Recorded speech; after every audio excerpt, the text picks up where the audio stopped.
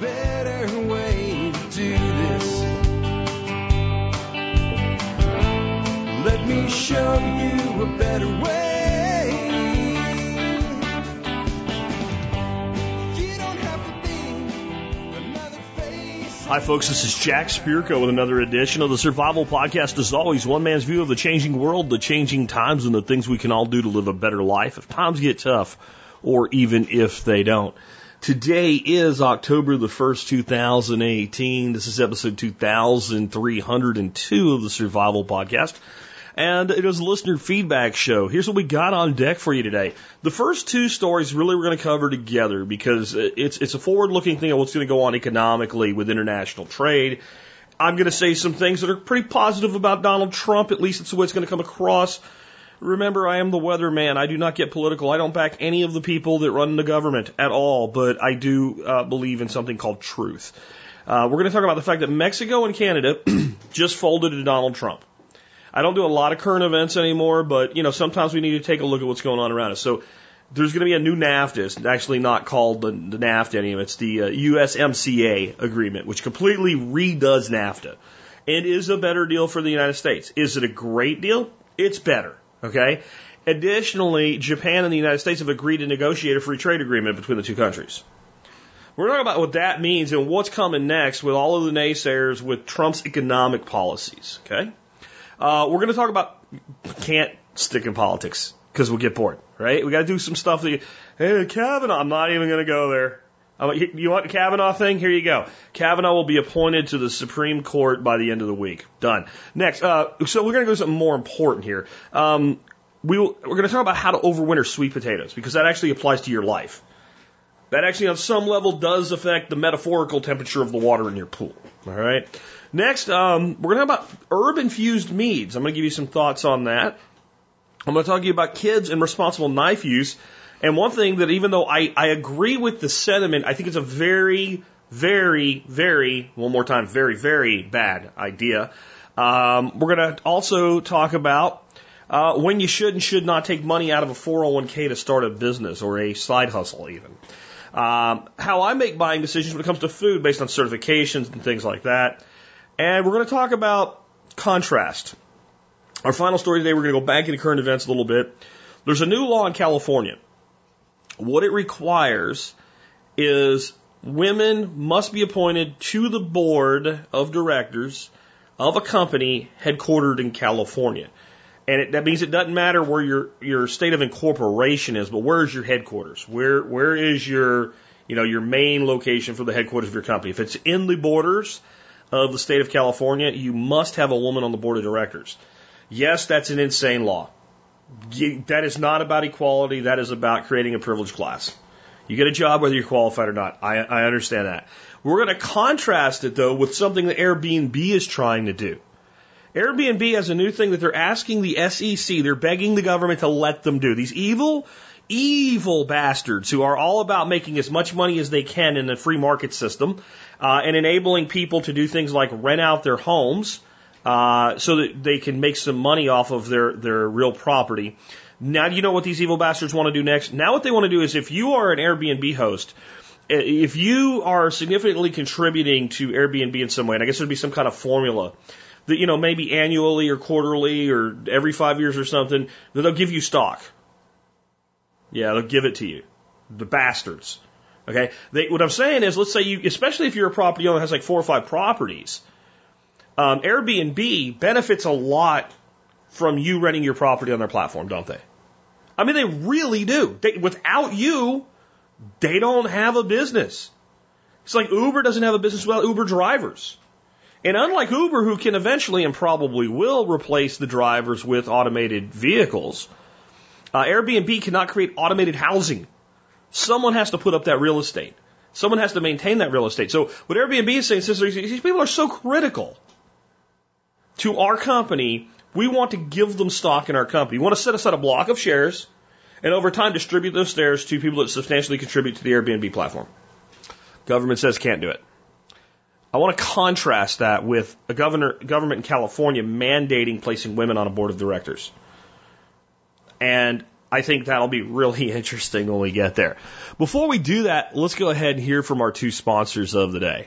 Sponsor of the day number one today is Western Botanicals. You know, if it's herbal and legal and you can get it in the United States, you can probably find it at Western Botanicals. And if you pick up the phone and you call them, you'll get somebody in Utah, not New Delhi, that answers the phone that helps you with your customer service. And if you're a member of the MSB, you can get their discount membership program that everybody else pays $50 a year for. You can get it for free through the MSB in your benefits section. That's pretty cool, isn't it? That'll save you 25% off an already great list of products. And if you're getting it from Western Botanicals, it was either wild-crafted or organically grown. Why wild-crafted or you can't call something organic if it's wild-crafted. If it grew in the forest, you can't call it organic. Hold on to that thought for later on when we talk about food labels. But Western Botanicals has been with us, it's like 7-8 years now. And whenever I order something from them, I always get what I expected. It's always top quality. And like I always say, it's a company run by real people that really care about you. Check them out today at westernbotanicals.com. Next up today, Ready Made Resources, the company that says what it does and does what it says. All the resources you need, ready made, ready to go. Point, click, and buy on their website. You can find it all from the practical to the tactical, from guns to gardens, and everything in between. Right on that website, it's so easy to remember, readymaderesources.com. Before we get into the main topics today, let's take a look at a day in history. This day, October the 1st, 1946, one of those days where I had a difficult time picking something to talk about. Lots of interesting things happened on this day. But in 1946, Nazi war criminals were sentenced in Nuremberg. 12 high-ranking Nazis are sentenced to death by International War Crimes Tribunal at Nuremberg. Among those condemned to death by hanging were Joachim von Ribbentrop, Nazi Minister of Foreign Affairs, Hermann Goering, founder of the Gestapo and chief of the American Air Force, and William Frick, Minister of the Interior. Several others, including Rudolf Hess, Adolf Hitler's former deputy, were given prison sentences ranging from 10 years to life. 3 others were acquitted. The trial, which had lasted nearly 10 months, was conducted by an international tribunal made up of representatives from the United States, the USSR, France, and Great Britain. It was the first trial of its kind in history, and the defendants faced charges ranging from crimes against peace to crimes of war and crimes against humanity. On October 16, 10 of the architects of the Nazi policy were hanged, one by one. Hermann Goering, who had sentencing, was called the leading war aggressor and creator of the oppressive program against the Jews, committed suicide by poison on the eve of his scheduled execution. Nazi Party leader Martin Bormann was condemned to death in absentia. He is now known to have died in Berlin at the end of the war. I just to keep it brief on my thoughts on this, we are talking about one of the darkest times in history. And what I always think of when I think of things like the Nazis, and when I think of the atrocities that were done throughout the world that have taken the most lives, I always try to remind myself that it was done with the power of the state. And you don't have to be an anarchist to take that and see it as a true warning to continuously put chains, a leash, ball and chain on government. Government is a monster. Government is a monster because of what it's capable of doing for wrong, for the malice that it can do. It doesn't mean that it's always wrong. It doesn't mean that it always does bad things. It means that it always could. It has the potential to turn on a dime and commit horrific acts and then turn around and call them completely legal.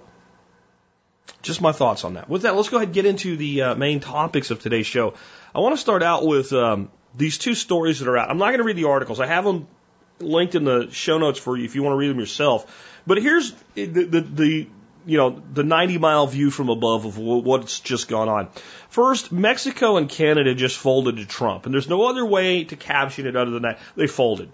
Mexico actually folded quite a while ago, a couple weeks ago. Said, okay, we'll do this new deal. We'll agree to it.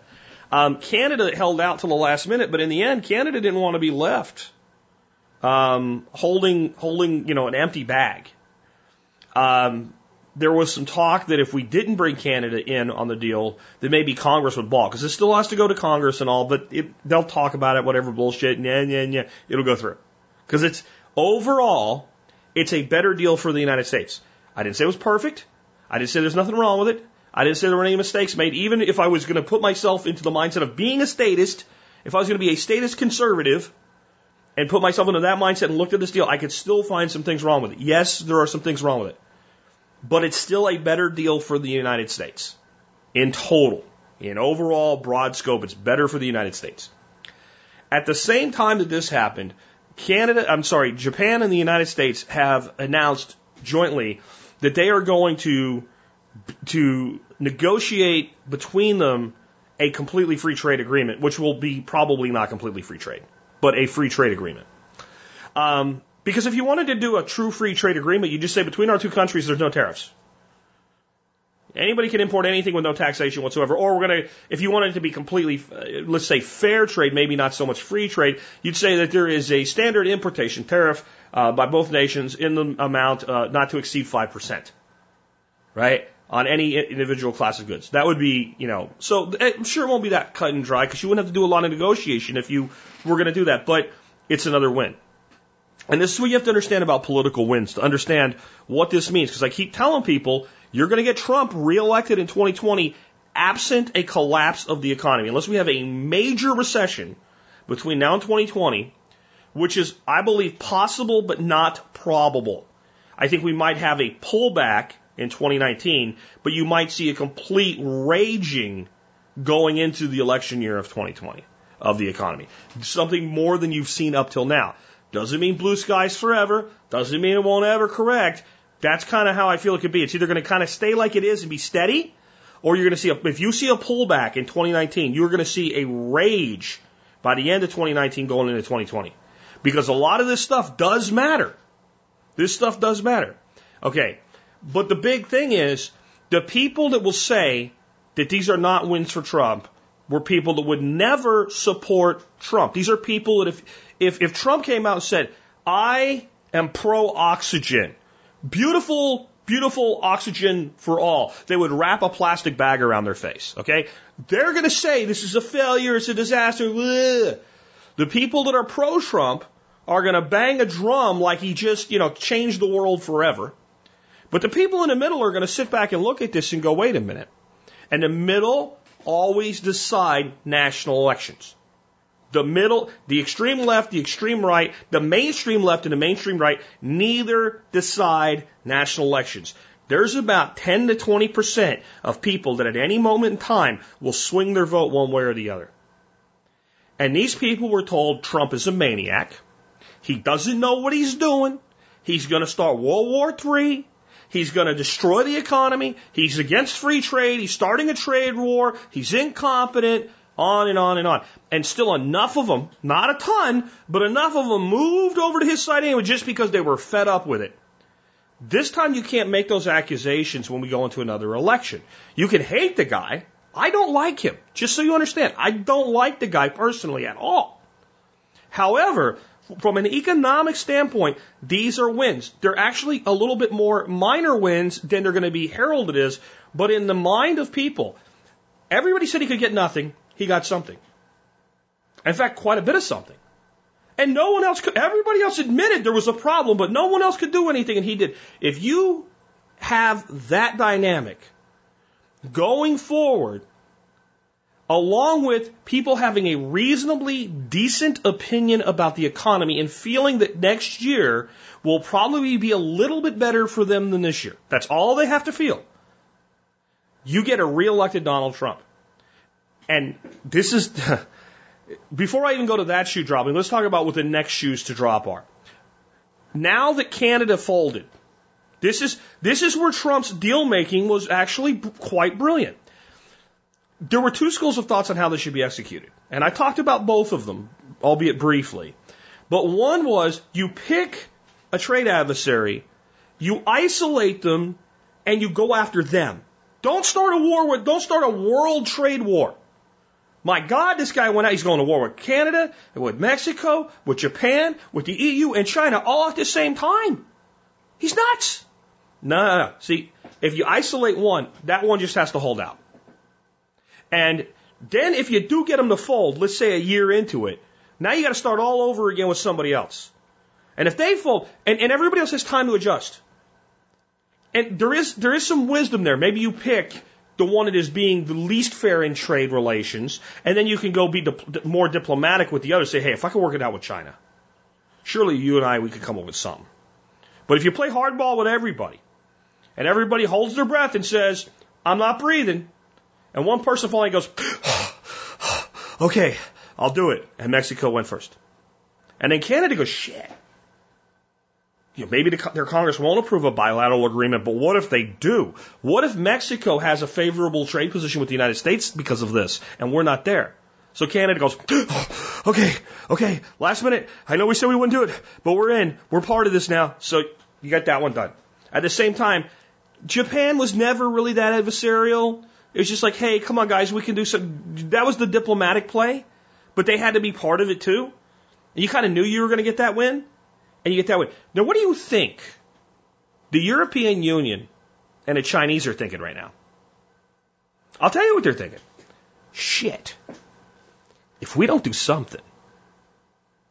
So China's already announced that they're gonna reduce some tariffs before we even have an agreement. Now, what do you think the EU's saying? Oh, crap. We can't lose out. If the United States makes these deals with Japan, Canada, and Mexico, and not us, it's bad. If they do it with China and not us, we're screwed. We got to be part of this because this is the biggest economic market in the world.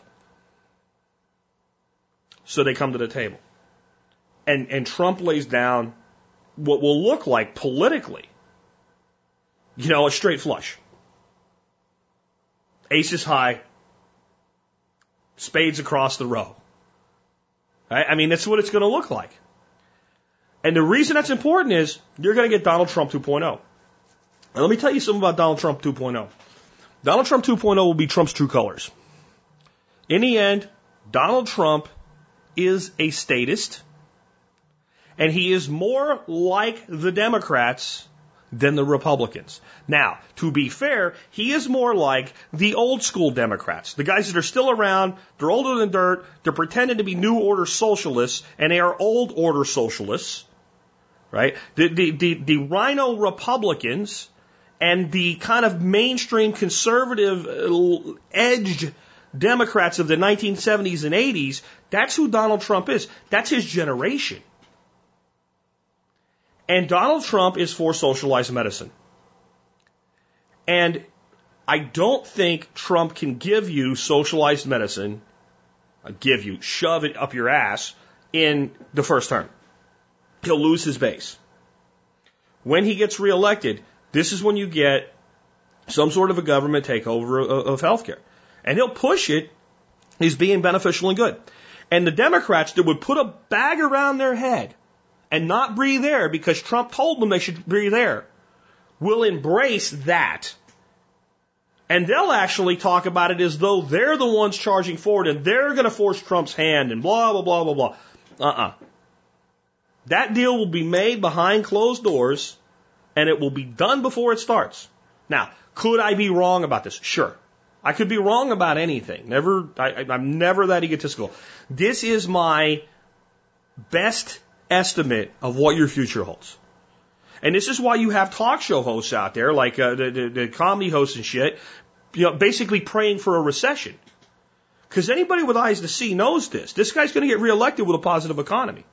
And when he starts having wins like this, and if he gets the nuclear disarmament agreement with North Korea, and I think he's going to, this guy, this Kim Jong Ding Dong, right?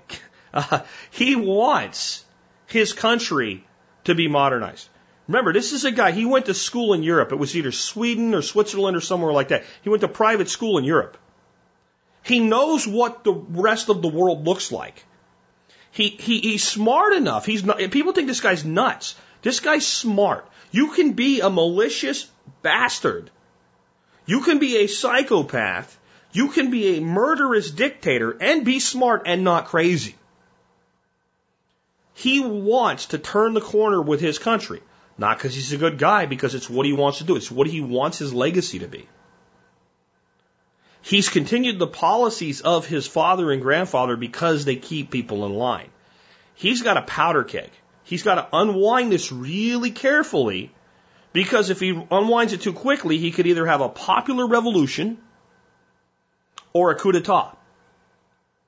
And don't think either one can't happen there, because they can. And so that's the position he's in. But he's got this deal with the Russians to put a railroad right through North Korea all the way down into South Korea. That's a done deal as long as everything else goes okay. Everybody's already put their money in on this deal going through. That happens, and you've got popularity for this guy, despite people hating him, that will be through the roof. And here's something else you need to know about Donald Trump. Again, this isn't I am the weatherman forecasting a storm, or I'm forecasting a sunny day. I don't have any emotional attachment to it. It's just, this is what the radar says.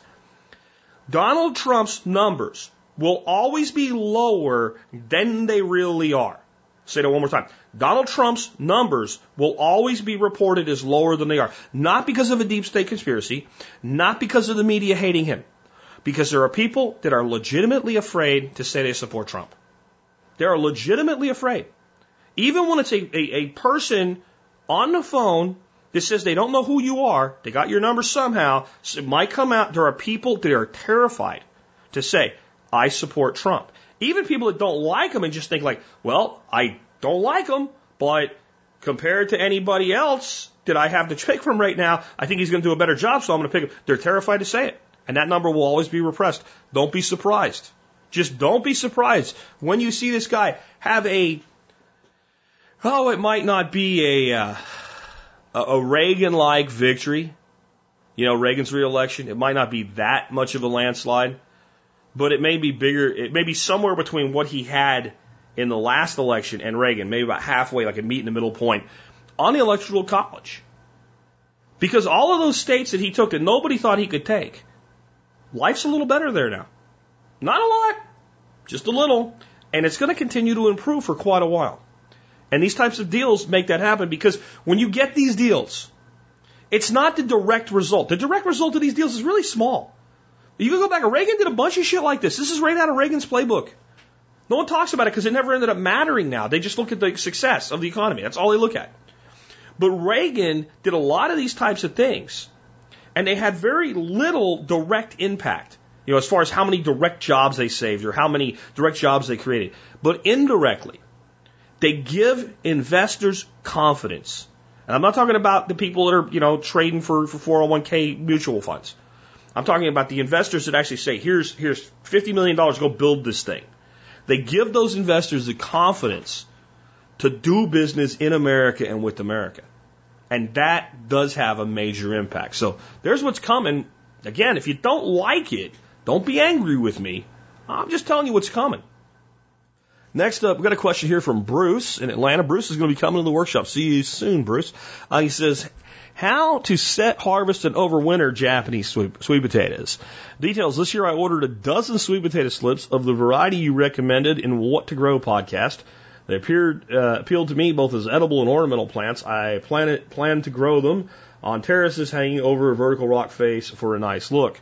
The slips arrived as 6 to 9 inch pieces of stem, almost shriveled to death due to spending an hour or more in a hot mailbox. I was able to save them all, half recovered in a glass of water and half in my aquaponics wicking beds. I heard you mention on a recent aquaponics system update something about getting them to set a tuber. Also, it may or may not be a good veggie for aquaponics due to its root habitats. I haven't harvested anything but the green, so I don't know what I'll find when I dig them up from wicking and ebb and flow beds. What should I do over winter to be sure I have good plants and terraces for next year? I plan to move the aquaponics into a basement with a few grow beds for the winter, so that is an option. Thanks for all you do and helping us live a better life. Bruce. So, here's the thing. Wicking beds are wonderful, and I love them, and they are a thing you can do in aquaponics, but they are not an aquaponics thing in and of themselves. You can do wicking beds with some pipe and some gravel and a weed blocker and a bucket of water to fill it up once every couple days. So whatever I said about aquaponics and sweet potatoes, and we'll get that in a second, has nothing to do with wicking beds. You have nothing to fear of sweet potatoes in your wicking beds. I grow them like crazy in my wicking beds. They do fantastic in my wicking beds, and they set wonderful tubers in my wicking beds. However, one of the things you want to do with sweet potatoes to get them to set tubers heavily is toward the end of your season, dry those beds out a bit, stop supplying water to them, stress them a little bit. Not don't stress them till they're dying, but stress them a little bit. Don't keep them in an absolute perfect condition, because it says to them, time's almost up, boys, you better put down the next generation or you're going to be screwed. Okay? So do that with what you will. Ebb and flow beds. Well, the reason I said not to do that, I have an ebb and flow bed that is just, I've let it grow just out of fascination. How big can these vines get? I need to put up some pictures of this thing. It's insane. I put one slip in this ebb and flow bed on my Miyagi pond, and the wall of that pond is 8 feet wide. And the vine now is wider than the wall. It wraps around both sides. I would say that you're looking at like 12, 16, 18 feet, and then it cascades down the wall fully and is going another 8 or 10 feet on the ground. It's absolutely insane. The problem is they put so much hair root out in the ebb and flow beds they completely clog everything up. It works, but it's always you messing with it a little bit here and there, and it's unmanageable. So that particular bed will have to be this year when the season's over, basically torn down and rebuilt. And it's one day, like a couple hours, 3-hour project during the winter when you have the time. It's not a horrible deal, but I just don't think that you really need to do that. So that's why I said not to do that. As far as overwintering them, you're in Georgia, so you may be able to get away with overwintering them outside if they're heavily mulched. I have had them overwinter here just fine as long as they were heavily mulched. But if you're going to be bringing your aquaponic system inside, including your wicking beds, then my suggestion would be take some cuttings before you bring it in and root them. When you bring your aquaponics in, go ahead and, I don't know if you're going to leave those wicking beds outside. The pictures you sent me, they look pretty big. They're not as big as mine, but they still look like they'd have some serious weight to them. So I don't know that you're going to be bringing your wicking beds in. If you're going to leave your wicking beds outside, consider bringing one in. Just bring one in and attach it to your aquaponic system if you're going to be leaving the rest outside. Make some slips and put them in that bed. Put your lights over it. Harvest your others as you see fit for your tubers. And by spring, you'll have you'll be pruning like crazy. And when you want to replant them, just take cuttings and make slips from the cuttings instead of starting slips from a root. Sweet potatoes are pretty easy to make slips from. And slips, why we call them that, because we slip the shoot off of the tuber and then we root it. What you do is you take a shallow pan of water and lay the potato down in it. And after a week or two, it'll start sending up little shoots. And once they get up to a certain size, you slip them off and put them in like a glass of water, and they'll root. But, and this is what I'm going to do this year, if you grow one as a house plant through the winter, you're so far ahead in the spring. Because when you take full-size cuttings and strip the leaves off of those and root those, and in an aquaponics system is a great way to do it. If you have a deep water tank, I only have one deep water tank, and I keep it just for doing stuff like this. If you take those slips and put them into that deep water tank, they will root so much faster and so much more aggressively than they will root in a glass. That moving water changes everything for them. And if you do that, you'll be able to make as many of these things as you want for the rest of your life. I'm actually thinking about putting a terrarium together, and one of the plants I plan on growing in there might be sweet potato, just to have yet another source of cuttings. So I personally think that the best thing you could do for yourself is grow a sweet potato houseplant. Just every winter, pick a place where there's enough light or you have some artificial lighting and grow a houseplant. Now, if you're going to bring your aquaponics indoors and you're going to bring one of your wicking beds in, just bake some slips, stick them in there. And you will have more than you know what to do with as we come into the next side of the seasons. So those are my thoughts on that. I actually, in my wicking beds, they're 100-gallon Rubbermaid tubs, so you're not going to be picking those up and bringing them in without digging them out. I leave the plants in there. I just leave them in there. And through the winter, when we want a sweet potato, I just go out and dig into the bed and pull them out. Usually I get about 10 to 12 nice tubers per bed. And there's 9 beds, so, 54, somewhere between 50 and 75 big tubers. And 1 tubers is a meal for me and Dorothy. I mean, they're talking big. And then sometimes there's some make it through and just sprout on their own. But as an insurance policy, I'm going to grow that houseplant. Suggest you guys do the same. It just seems easier to me. So much easier. You have a pretty houseplant, and man, once you have those cuttings, you can just root them so quickly. Changing gears again, let's talk a little bit about mead. Todd sends me an email. Says, interested in your thoughts on making meads, methylagens, using medicinal herbs. Details my husband and I have been making. So this can't be Todd. This must be, it's Michelle, just Todd's email address, she's using. All right, so Michelle says, my husband and I have been making mead off and on for 13 years. I'm a bit of a history nerd. I know that mead was sometimes used to store herbs and was even viewed as medicine. I'd be interested on your thoughts on applying that historical application in modern mead making and herbalism.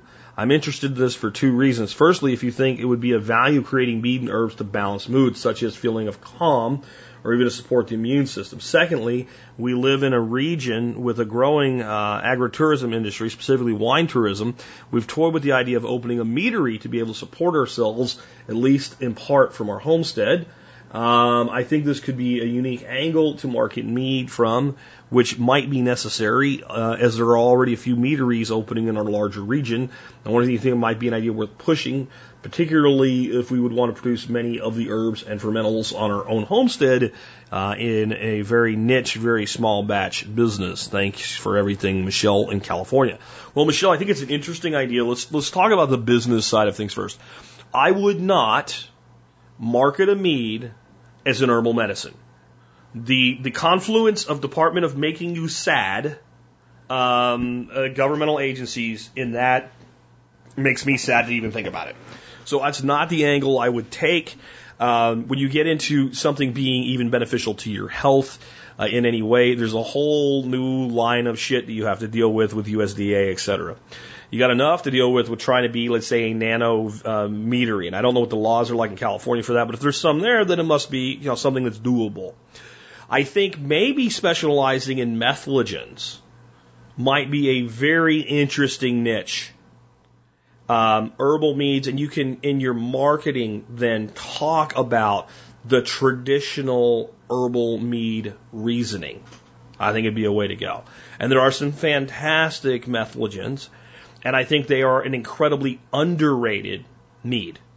I think that everybody's gotten on board with putting berries and vanilla and everything. And you just, it's, in meads, in general, I think the mead market is dominated by very sweet meads.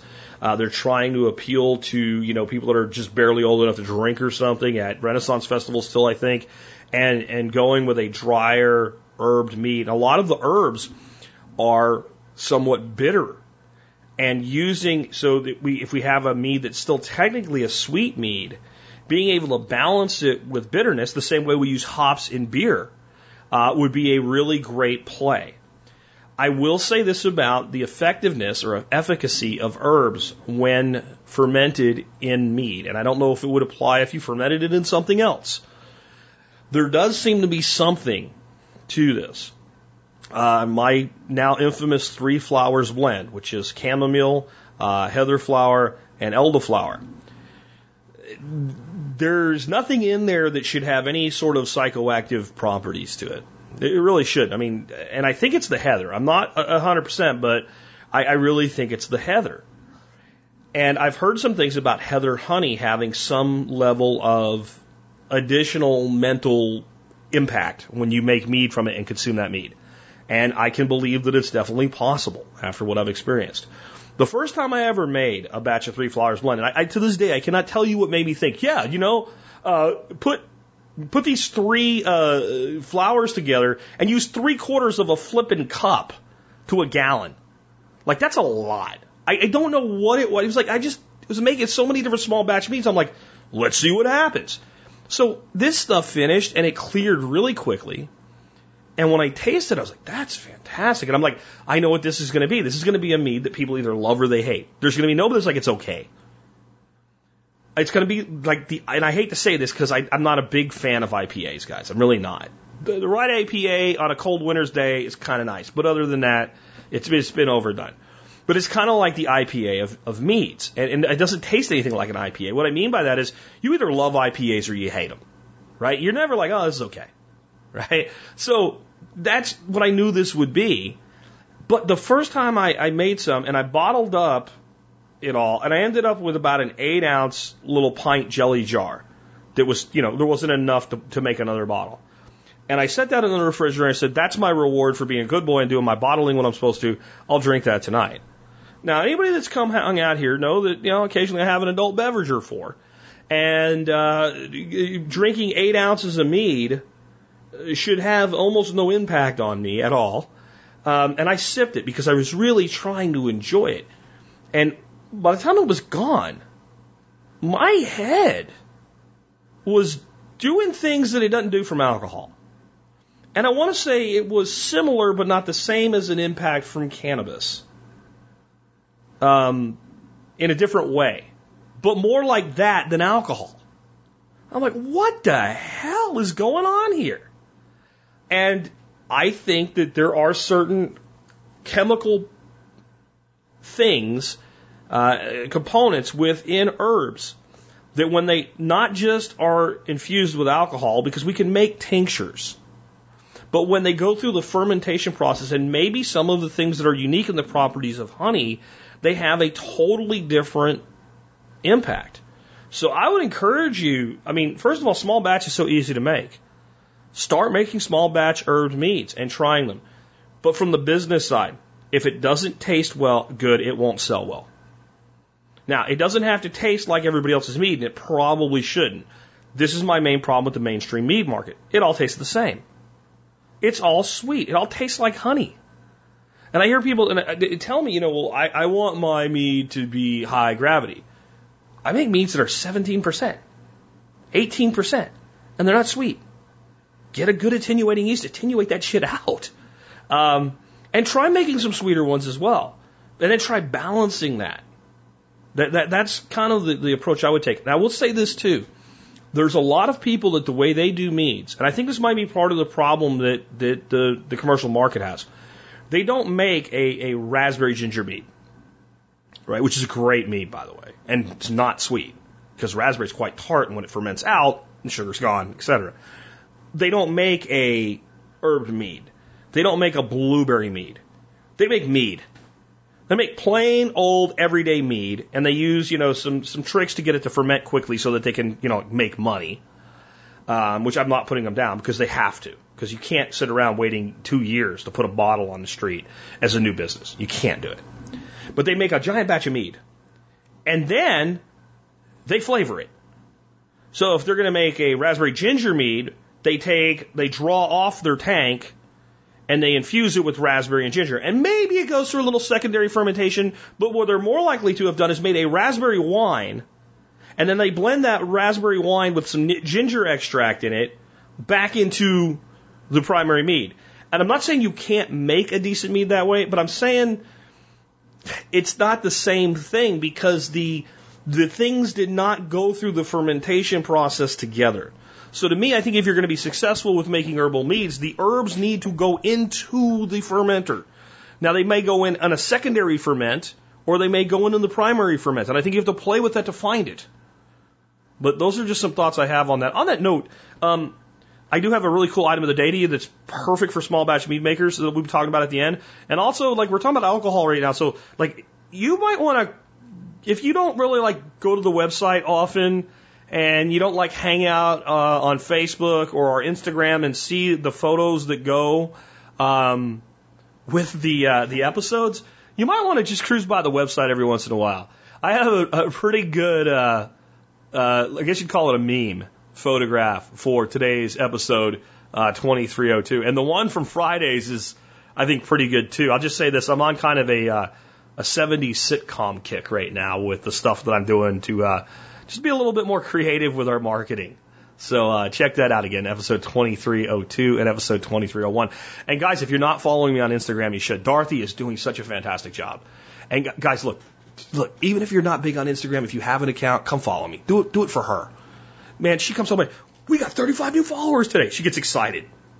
So come on over, make Dorothy's day, become our follower on Instagram, and we are putting out some pretty cool stuff, and stuff you will never really hear about or see on the show as well. This is some back angle, personal stuff as well.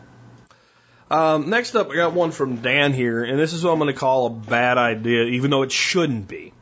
Dan says, would you allow your child to bring a pocket knife to high school knowing it's against the rules? Is there a good knife alternative like scissors? Maybe it's not worth the risk. I would like my kid to be able to carry a small pocket knife to school like we all did back in the day. Most public schools have zero tolerance and would instantly expel. Homeschooling is not really an option for us. Some religions allow for carrying of a knife.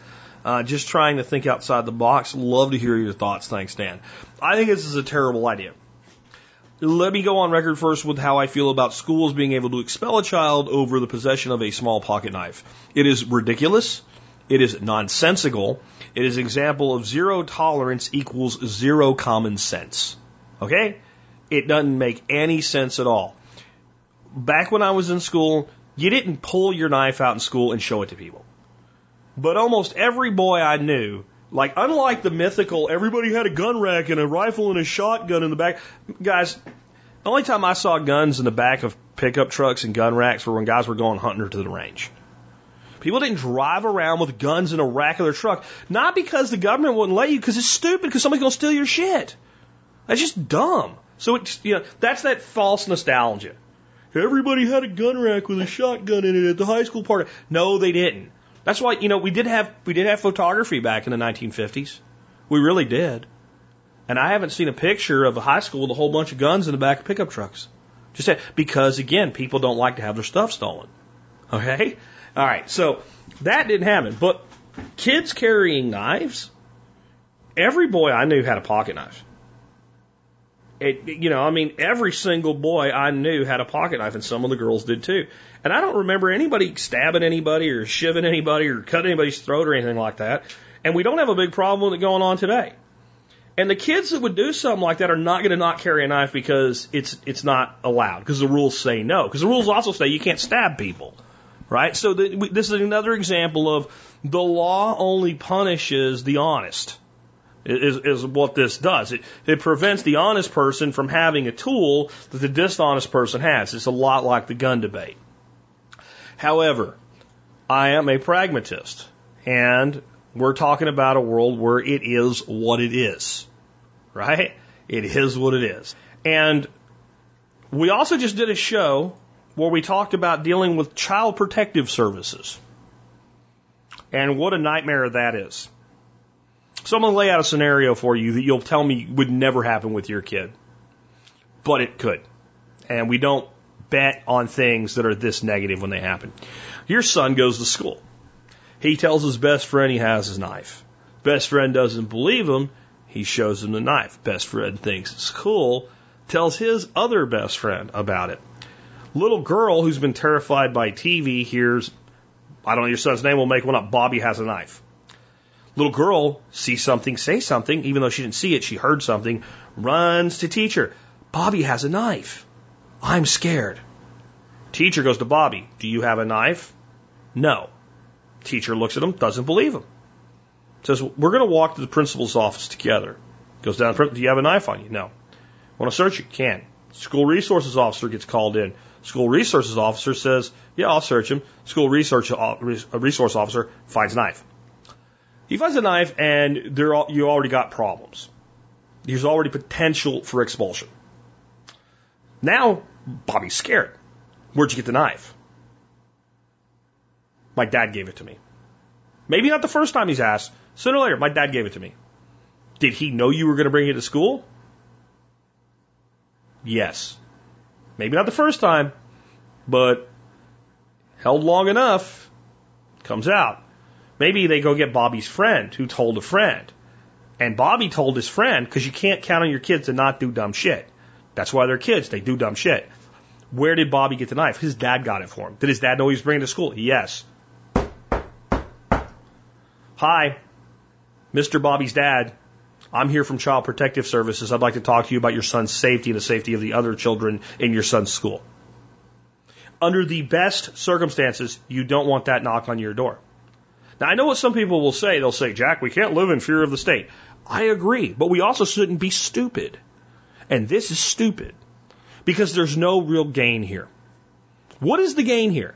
The gain is I defied the system and I rolled the dice on my son's future with me gaming the system.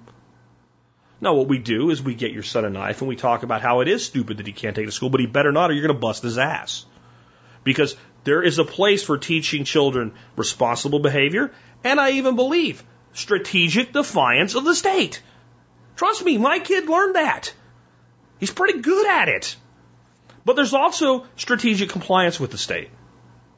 You're in a situation, again, you got a minor, and I know your kid might be one of the most mature 16-year-olds on planet Earth.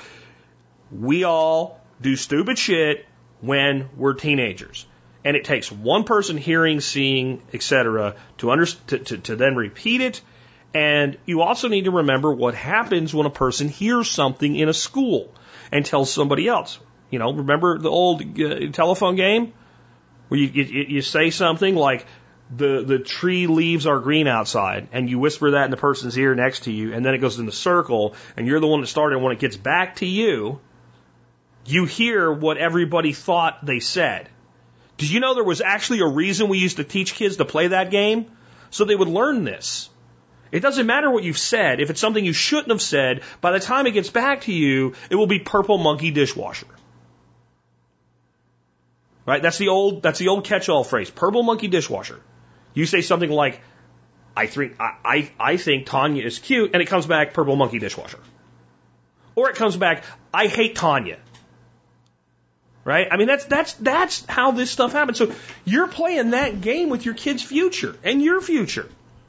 So no, you don't do that. Even though, yes, I think it is reasonable, absolutely reasonable, that a teenage child should be able to carry, a knife. Now, I don't even think they need to have like a Bowie knife or something like that, right? But a small pocket knife that's designed to be used if necessary for various functions that we all perform every day, absolutely. Should you do it in this climate? No. And if you want that to change, then you have to go play their game their way. It's their circus and their monkeys, and you got to get in there and throw shit at each other, and you got to go get the school board or the state or the county or whoever sets this policy to change the policy. That's the only way that you can get around this. And I'm not saying to homeschool, and you've said homeschool's not an answer. Well, then that means, again, you're choosing to play their game, though. You're going to their circus. So there's a lot of times that I find a rule to be unfair. But if it's not my home, if it's not my property under my control, and I have willfully chosen to go there, and I know you can make a case for, with truancy laws and stuff like that, the fact that children are compelled to go to school. Yeah, I know, but again, you're still at a point where if you want that asset to be available to you, these are the rules that we play under. When I'll give a totally different example, but it's the same thing. When I was 21 years old, I guess 22 years old, recently out of the military, I had pierced my ear myself. Talk about dumb shit. I think I was 19, and we were having a New Year's party at a bar in Panama. Maybe I was 20. I don't remember. Clouded judgment, right? But it was New Year's, and they had a little Christmas tree and set up. And for some reason, somebody thought it'd be funny. There was a girl at first that took two of the bulbs off and stuck them in her ear holes, where she had her earrings. And then, on a dare, a guy did it who had a pierced ear. And then, another guy did it that had a pierced ear. And another guy did it. And I'm like, I'll do it. And they're like, well, okay. And I'm like, well, I'll have a hole. So the girl that started this whole thing handed me an earring and said, use my earring to pierce your ear. So I'm like, I don't know if it's going to be centered, right? So I let her do it. So she just popped it through my ear. And then I took one of these balls, God knows what kind of infection I could have caused, and I hung this ball, in my ear. And I decided after I did that, I don't know if I'll care whether my ear's pierced or not in the future, but since there's a hole in it, I might as well keep it open. So I'm in the Army. Can't walk around with an earring. So what I ended up doing is I took, little plastic tabs that, a tag comes on a shirt. It's got a little plastic thing. I ended up sticking it through the ear from the back forward to keep the hole open during the day, and putting like one of those little bitty Band-Aids on the back side of my ear. And then once I was out of uniform, I wore an earring. So actually, in my youth, I wore an earring for a period of time, a few years. And it was just kind of a rebellious statement, like, because it wasn't really that common back then. And I went to my friend's father's home in 1993 when I'd come here to Texas to move here. And he's kind of an old Louisiana hick, big old guy, didn't believe in things like that. Boy, don't wear no earring in his ear. If I had been in a bar or my own home and he would have voiced opposition to it, I would have said, you know what, sir, you can go F yourself. Real clearly.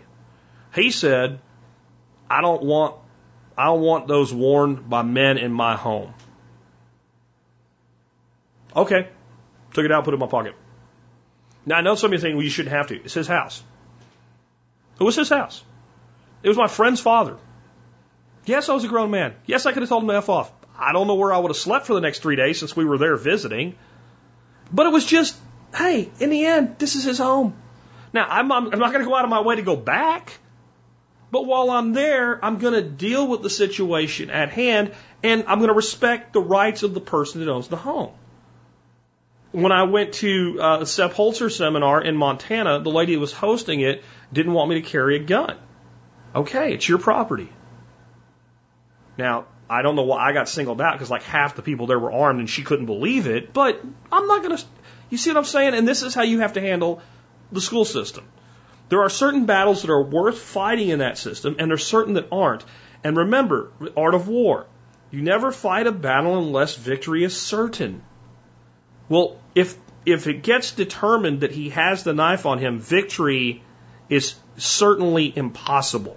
Defeat is certain in that situation. So we don't do it. That's a bigger lesson in life, guys. It's why I took so much time on it. It's not just about this one issue. Next up from Zach in Michigan. Zach says, I have a small 401k with an old employer, roughly $7,000. Would it be smart to withdraw that to jumpstart my apiary this spring? Should I wait until January to withdraw and start my farm? My old 401k I have rolled over in a private RRA so I can play around with the market for some investing practice. I was thinking about taking out $7,000 and jumpstart my bee business. Figure after taxes I would get about $5,000, which could get me about 10 to 15 hives and the equipment I need. I'm 28. I live on 3 acres in Michigan with my wife, who's a stay-at-home mom with our 2-year-old. We both enjoy the 2 hives we have, and this would be a more of a side business that we can run together. I make roughly $80,000 a year, but we're hoping to ramp up this business over the next 2 to 3 years, eventually replace half of this income or more. On the investment side, I save 10% of my income in a savings account and put 6% in my current employer's Roth 401k. I just thought with a small leftover, my ROI would be better by investing in my business than playing the market. Wonder what your thoughts are. Thanks for all you do, Zach in Michigan. Zach, my initial response is, it's retirement money, dummy. A portion that I earn is mine to keep. And you put it in as a retirement, and it should probably be managed as retirement and not taken. However, you make a compelling case at the end of your question. I can do more with it in a business than it can do for me in an IRA. And the answer to your question therein lies, will it really, or do you just want Jack Spirko to give you permission to take money that you know you should leave alone? In other words, what is your business plan? What does your ROI look like? If you have 10, 15, 20 hives, what does your income look like off of that? What are you basing that on?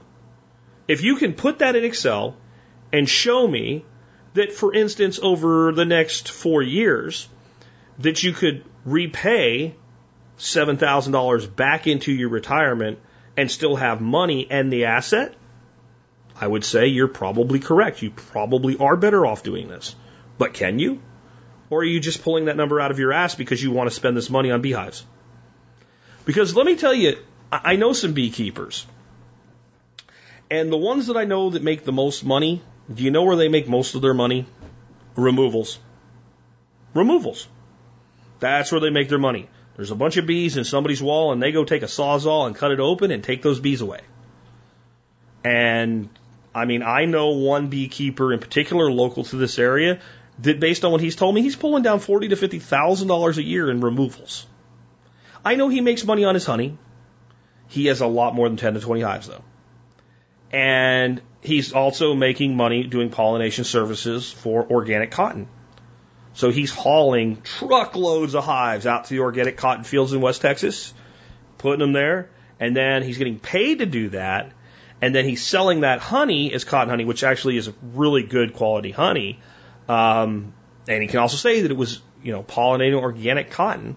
And so he's doing well.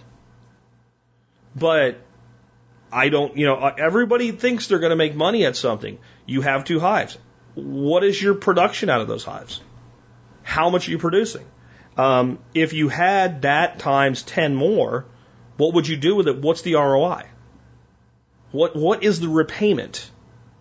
Do you want to do this as a side business, or is this really just a hobby? I'll tell you another beekeeper that I know. He is not a professional beekeeper. He only makes money off bees once a year. He doesn't care about honey. You get some honey as a byproduct a little bit, but really his philosophy is you can make bees or you can make honey. He has all of his hives, and he splits his hives into 3s every year. So you have 1 core hive, takes 2 boxes off, boom. Every year, whatever number of hives he has, he makes 3 times that many. If he had 100, by the end of the splitting, he has 300 hives. He splits them into nukes, and he sells the nukes for a couple $100 pop. And he sells them all cash, all on one weekend.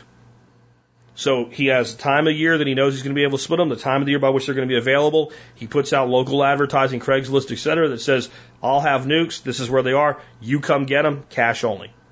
And on one day, people drive up, people pay, people take them away.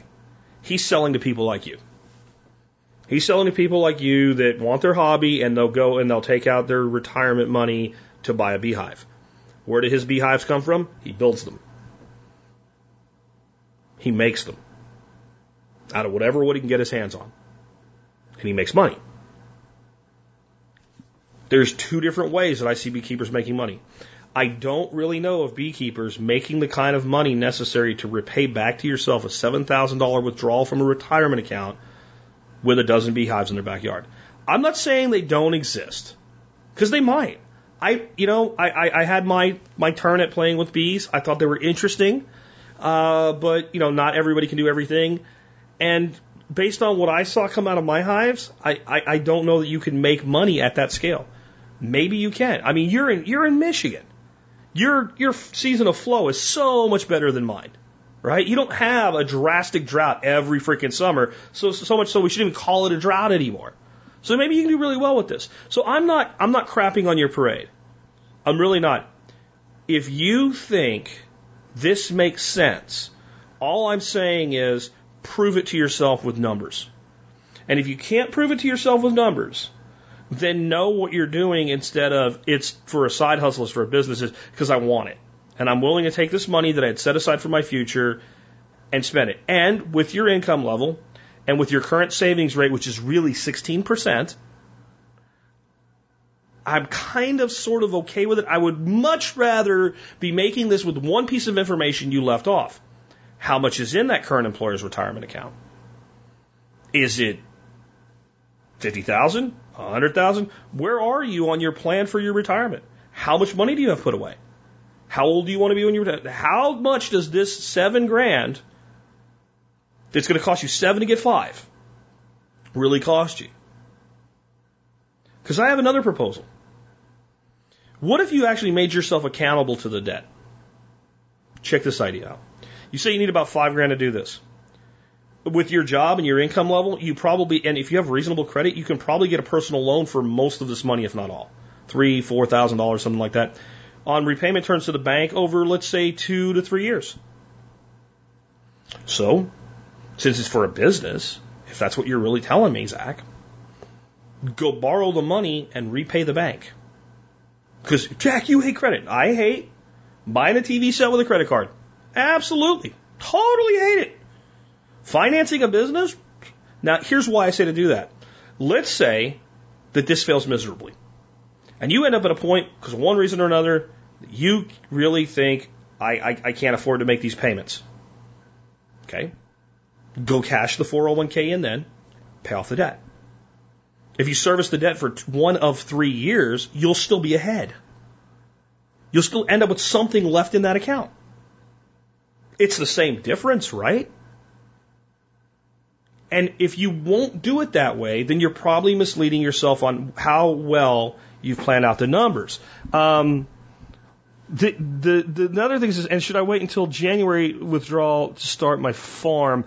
I'm assuming you don't mean, well, I'm either going to do an apiary or I'm going to invest this in like a market garden. I think you're asking me a tax question there. Assuming that you are, you're going to pay the piper on this sooner or later, but if you go out and do this in January, you're not going to pay the piper till next year, and you really are. I don't think it actually matters, because what you're going to end up doing when you do this withdrawal is you're going to pay the money at the time of the withdrawal anyway. So that doesn't really matter.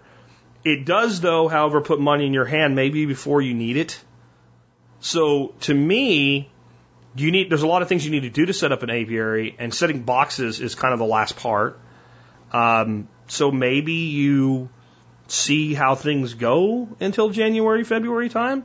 I know there's a certain point you got to get your bees ordered if you're going to order bees or what have you, but I'm just telling you, I think there's a way to maybe do this for less money. And when you're doing it with it's kind of like found money. It doesn't really hurt you. You don't feel anything. This money was just set away and it was automatic, and you don't really it's not like going into your bank account and writing a check for $5,000. It is, but to you it's not. You don't have that attachment to it. So under that scenario, that I've laid out for you, if you put yourself in a position where it starts to feel that way, then maybe you'll start figuring out, I don't need 5,000, or maybe you can do a lot more with 5,000.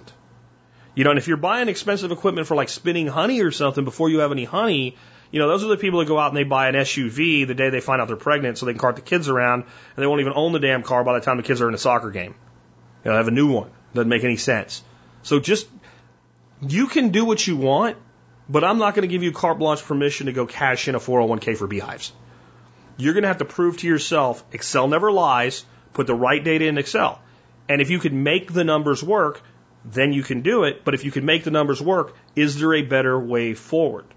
Talk to your banker. Find out about a personal loan. Talk to your because the money's just there. What's available to you that you don't even know about? You ever notice the kids that have money put away for college, they never look for scholarships? Millions and millions of dollars go. Is there any kind of a grant? Is there any type of your extension office? Can they do anything for you? Is there a local beekeepers club? Is there some way that you can get bees for less money? Is there some way that you can get equipment? Can you build your own? Is there some way that instead of spending 5,000 and end up with 12 hives, you could spend 5,000 and end up with the equipment you need plus, 20 or 30 hives? You understand what I'm saying there? And I don't know what that number represents. I just know that it's really easy to spend money like this. And you need to feel the spend so that you can make a better decision. It's just reality, man. Let's take another one.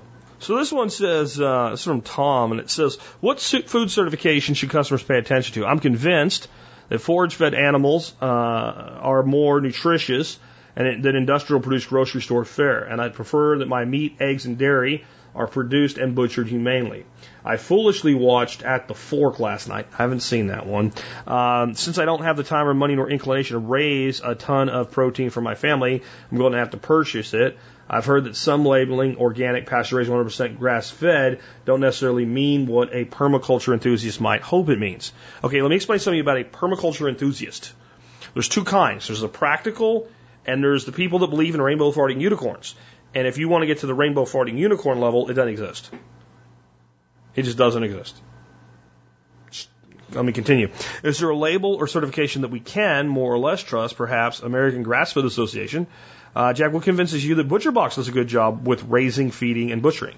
Well, on ButcherBox, I have talked to Daniel there, who is my representative, about how they source their meat and what they mean by what they say. And I am convinced that it's a high-quality product and the animals are treated, humanely. You're still being killed. I mean, it's something we have to accept. Like there's no place where the animal gets it takes a quaalude and dreams of greener pastures and just falls asleep and never wakes up, right? But when you're talking about pastured and grass-fed, those things generally mean what they say they mean. Okay, they cannot mean that too. But here's my hierarchy for meat, period, and eggs and dairy. Number one, self-produce. Anything I can self-produce that makes sense for me to do, I'll do it. And the reality is, much like you, that's not a lot. A little bit of meat, birds, some fish, stuff like that, but self-produced. Number two, local. If it's local, I can look. I can see. I know. The guy I bought a cow from last year, I know where he had it butchered. Same place I take my turkeys, same place I've taken chickens, same place I've taken ducks. I can drive there and I can see how they do things. So, number two, local.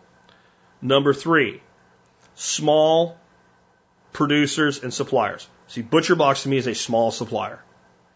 They have to have relationships with their sources, and thereby that maintains a much more controlled situation.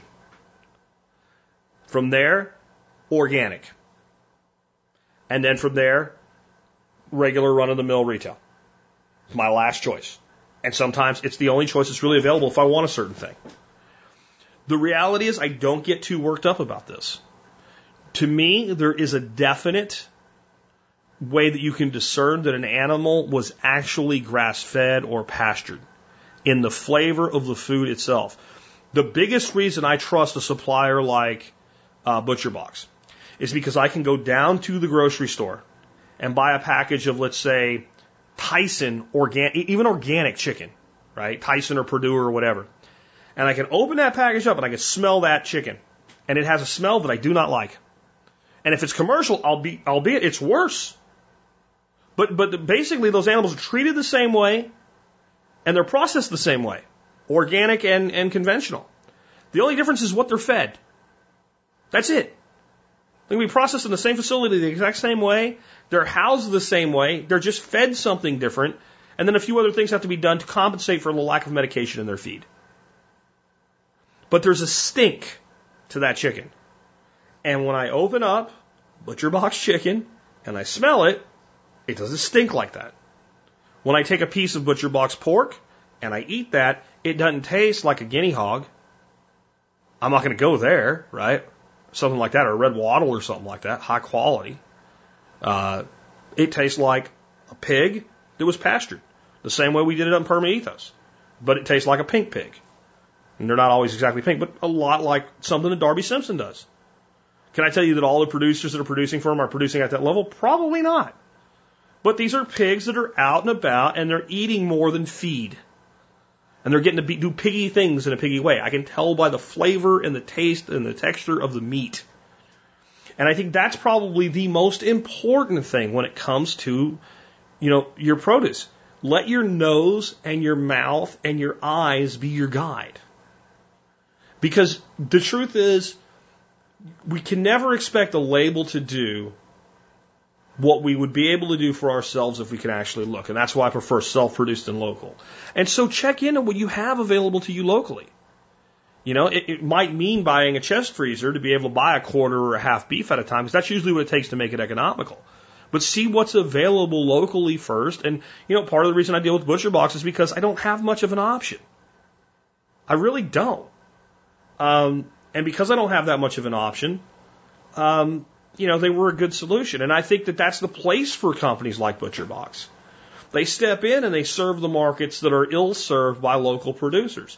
This is big-time cattle country here. And what people do here, they all do the same thing.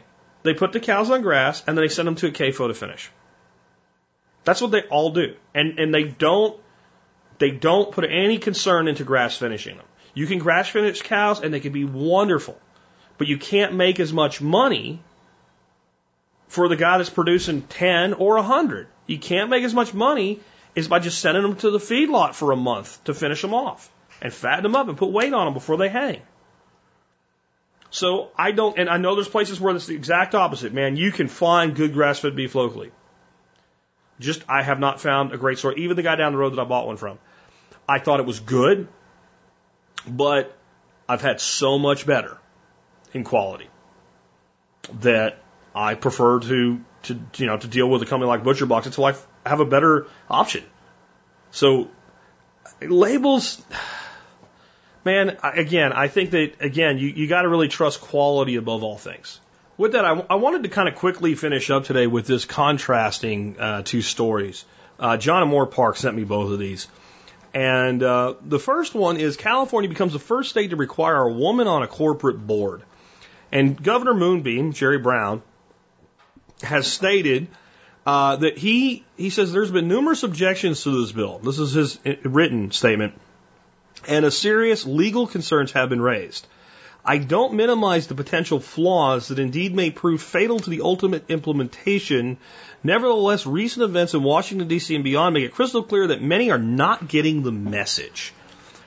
So California's basically passed this law, and it says if you are a company with your headquarters in California, regardless of your state of incorporation, if your headquarters physically exists within the borders of California, you're publicly traded. So this does not apply to small businesses. It doesn't apply to most mid-sized businesses, even many large privately held corporations. This would not apply to. This would be a publicly traded company. If your stock trades on the Dow, the NASDAQ, etc., and you are in the state of California, you must have at least one woman on your board of directors. Here's a couple of reasons why this may be a little bit less important than it sounds. There's probably not many that don't have a single female. Doesn't make the law any less stupid, but most boards of major corporations today do generally have some females and minorities on them, if for no other reason, their own level of virtue signaling. The next thing is, this is state level virtue signaling. Governor Moonbeam there is acknowledging, if this goes before the Supreme Court, it is going to get so smacked down. But many people aren't getting the message, so we're going to do it anyway. So you're going to waste your state's money, which is the money of your people, because you as the state don't have any money, to make a virtue signaling point that women should be on the board. On top of this, and you just got to laugh, the picture they have for this article is this young girl holding a sign up that says, "When women succeed, America succeeds," and she's wearing one of the pink pussy hats. It's just, this is not how you fix inequities. By mandating something, because what this does is, imagine you're a woman, and you're on your way up the corporate ladder. And you're going to end up in a position like this anyway. Don't you think that now it makes your whole life that's already difficult harder? That people look at you and think, she's only here because they made it this way. Additionally, what you're saying here is that the best person for the job shouldn't get the job. The person we tell you to get the job should get the job. Then I want to contrast with this, with what a private sector solution looks like.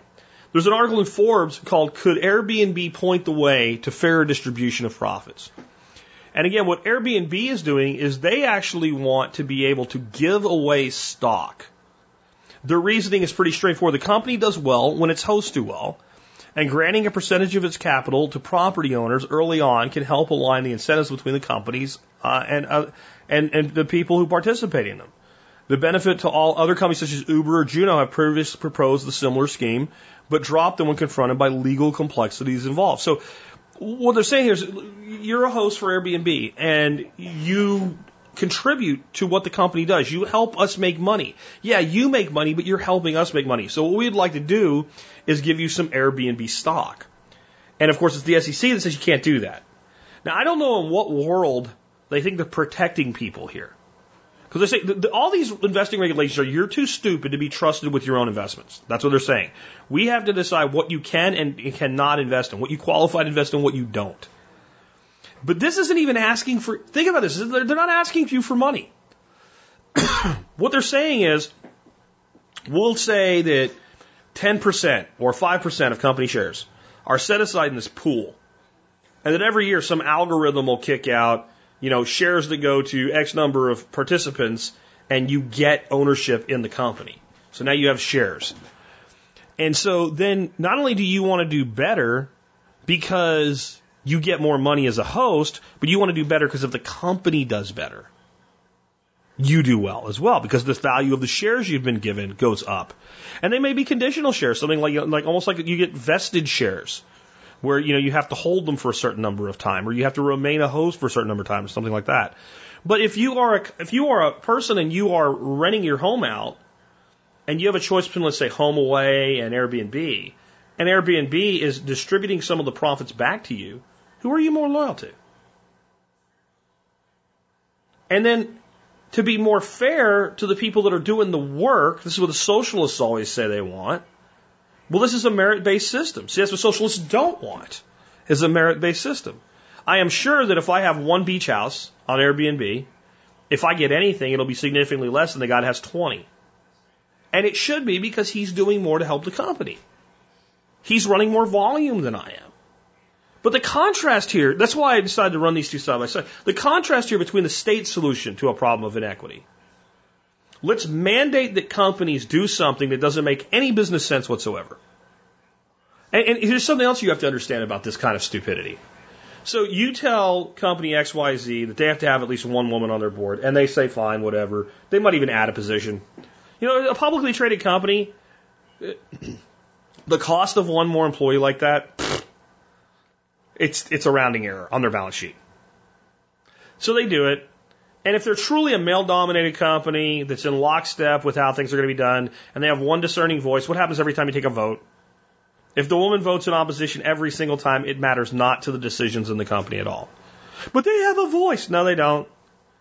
No. If you are incompetent and you really don't belong there, you're not a voice. No one listens to you. They know they can outvote you. They don't care. So what should we do? We should require they have to have at least 50% of the board. Don't think that kind of nonsense isn't next. And then a company like Airbnb, seeking to grow its market, says one of the ways that we can help the people that help us is by giving something back to them voluntarily. And in both cases, government is the problem. Government is the one mandating the placement of a specific class of citizen into some position, and government is the one saying, no, you can't give back. And this is everything that's wrong with the state, summed up in these two things right here. This is why I'm an anarchist. How about this? How about companies hire the people that are best suited for the jobs they're hiring them from, like they already do within whatever the government lets them do? Because let me tell you something right now. A company that sees a person that they really think could do well for them, they're going to hire them. They don't need to be told. You have to hire her even though she's a woman. They don't care she's a woman. And all this stupid shit, women work for 70 cents on the dollar, do the same work as a man. Then I'd never hire a man. If that was true, nobody would ever hire a man until you ran out of women to hire. Why would you pay somebody 30% more? It doesn't make any sense. It doesn't make any sense at all. And again, it's the government interfering. What possible reason would there be to say a company cannot give away some of its stock? Now, you can give away stock to employees, but you can't give away stock to partners. That's basically what you're doing here. Doesn't make any sense, really. But this type of thinking, I think, is where we're headed in the future. Companies creating incentive-based programs that give back to their employees, not through mandate, but just through a meritocracy. And I think that's going to become more and more the case as we move into more and more companies like Airbnb and Rover and Uber and things like that. Because this is the way forward. The government has basically made it impalatable to employ people. Who the hell wants to employ people today?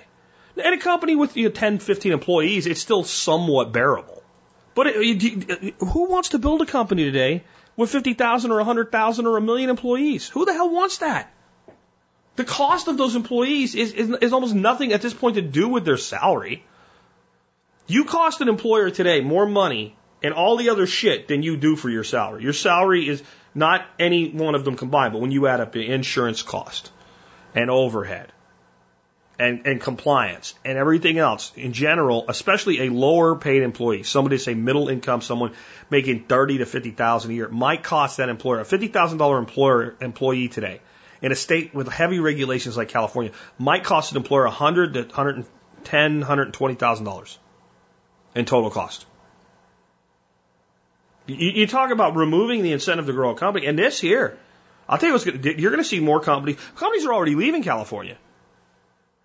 Nobody wants to be told, even if there are going to be companies that already have women on their boards still leaving because they don't want to be dictated to.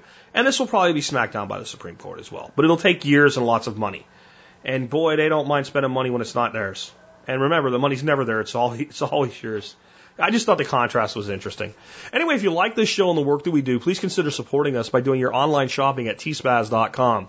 I talked about mead making today. The item of the day that I have today for you at T-Spaz is the Firmtech Mini Auto Siphon with Tubing.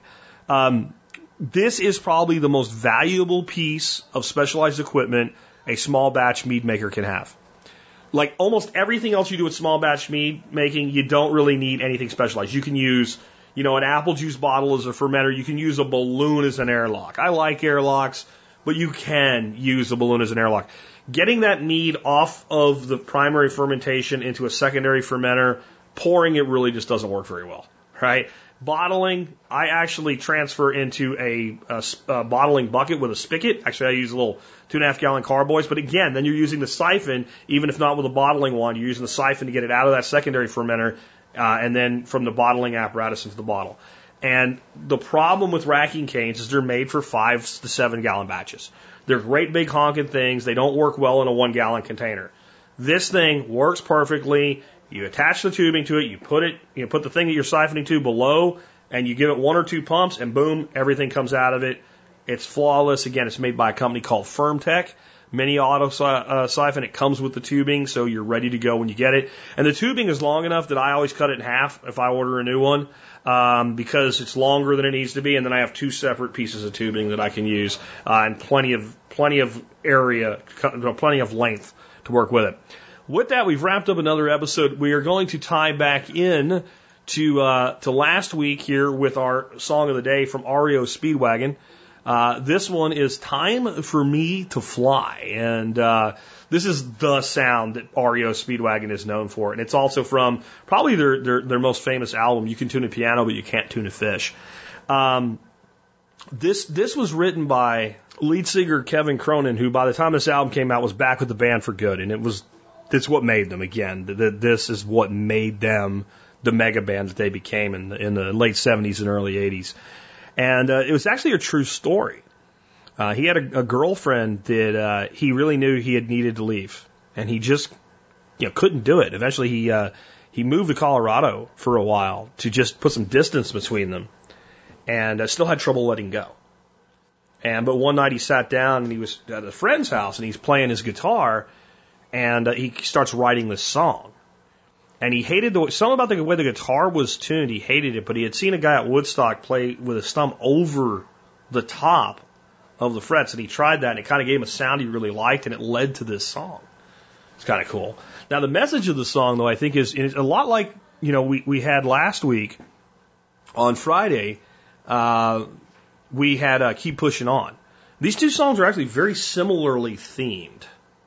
Because that song was also about leaving a relationship. Maybe these folks really had a lot of relationships they needed to leave behind. But it can be so much more than a romantic relationship. It can just be any sort of a toxic relationship or any sort of toxic situation. There's a point in life where as grown-ups we need to look back at our lives and say, yeah, sure, I got here because somebody else did something that I didn't like or whatever. But even if it's not your fault, it is your responsibility. And sometimes that responsibility includes leaving behind people, leaving behind jobs, leaving behind situations. But I think actually the hardest thing for people to leave behind is their attachment to their own past and their own victimhood. That is the thing that I've seen trip up more people than anything else. I think that people get in these relationships like this guy's singing about because they want an excuse for what's holding them back. And that person becomes a convenient excuse. Well, absent a person, their situation, their past, the fact that they are a victim becomes their excuse for them being held back. Because if we remove that, then you only have your current responsibilities and you're failing to meet them. Now, sometimes it's time to fly. With that, this has been Jack Spirko with another edition of the Survival Podcast. Help you figure out how to live that better life if times get tough, or even if they don't. Been up and down for you, but I just can't get any relief. I've swallowed my pride for you. lived in life for you, but you still make me feel like a thief. You got me stealing your love away, 'cause you never give it. Peeling the years away, and we can't relive it. Oh, I make you laugh, and you make me cry. I believe it's time for me to fly.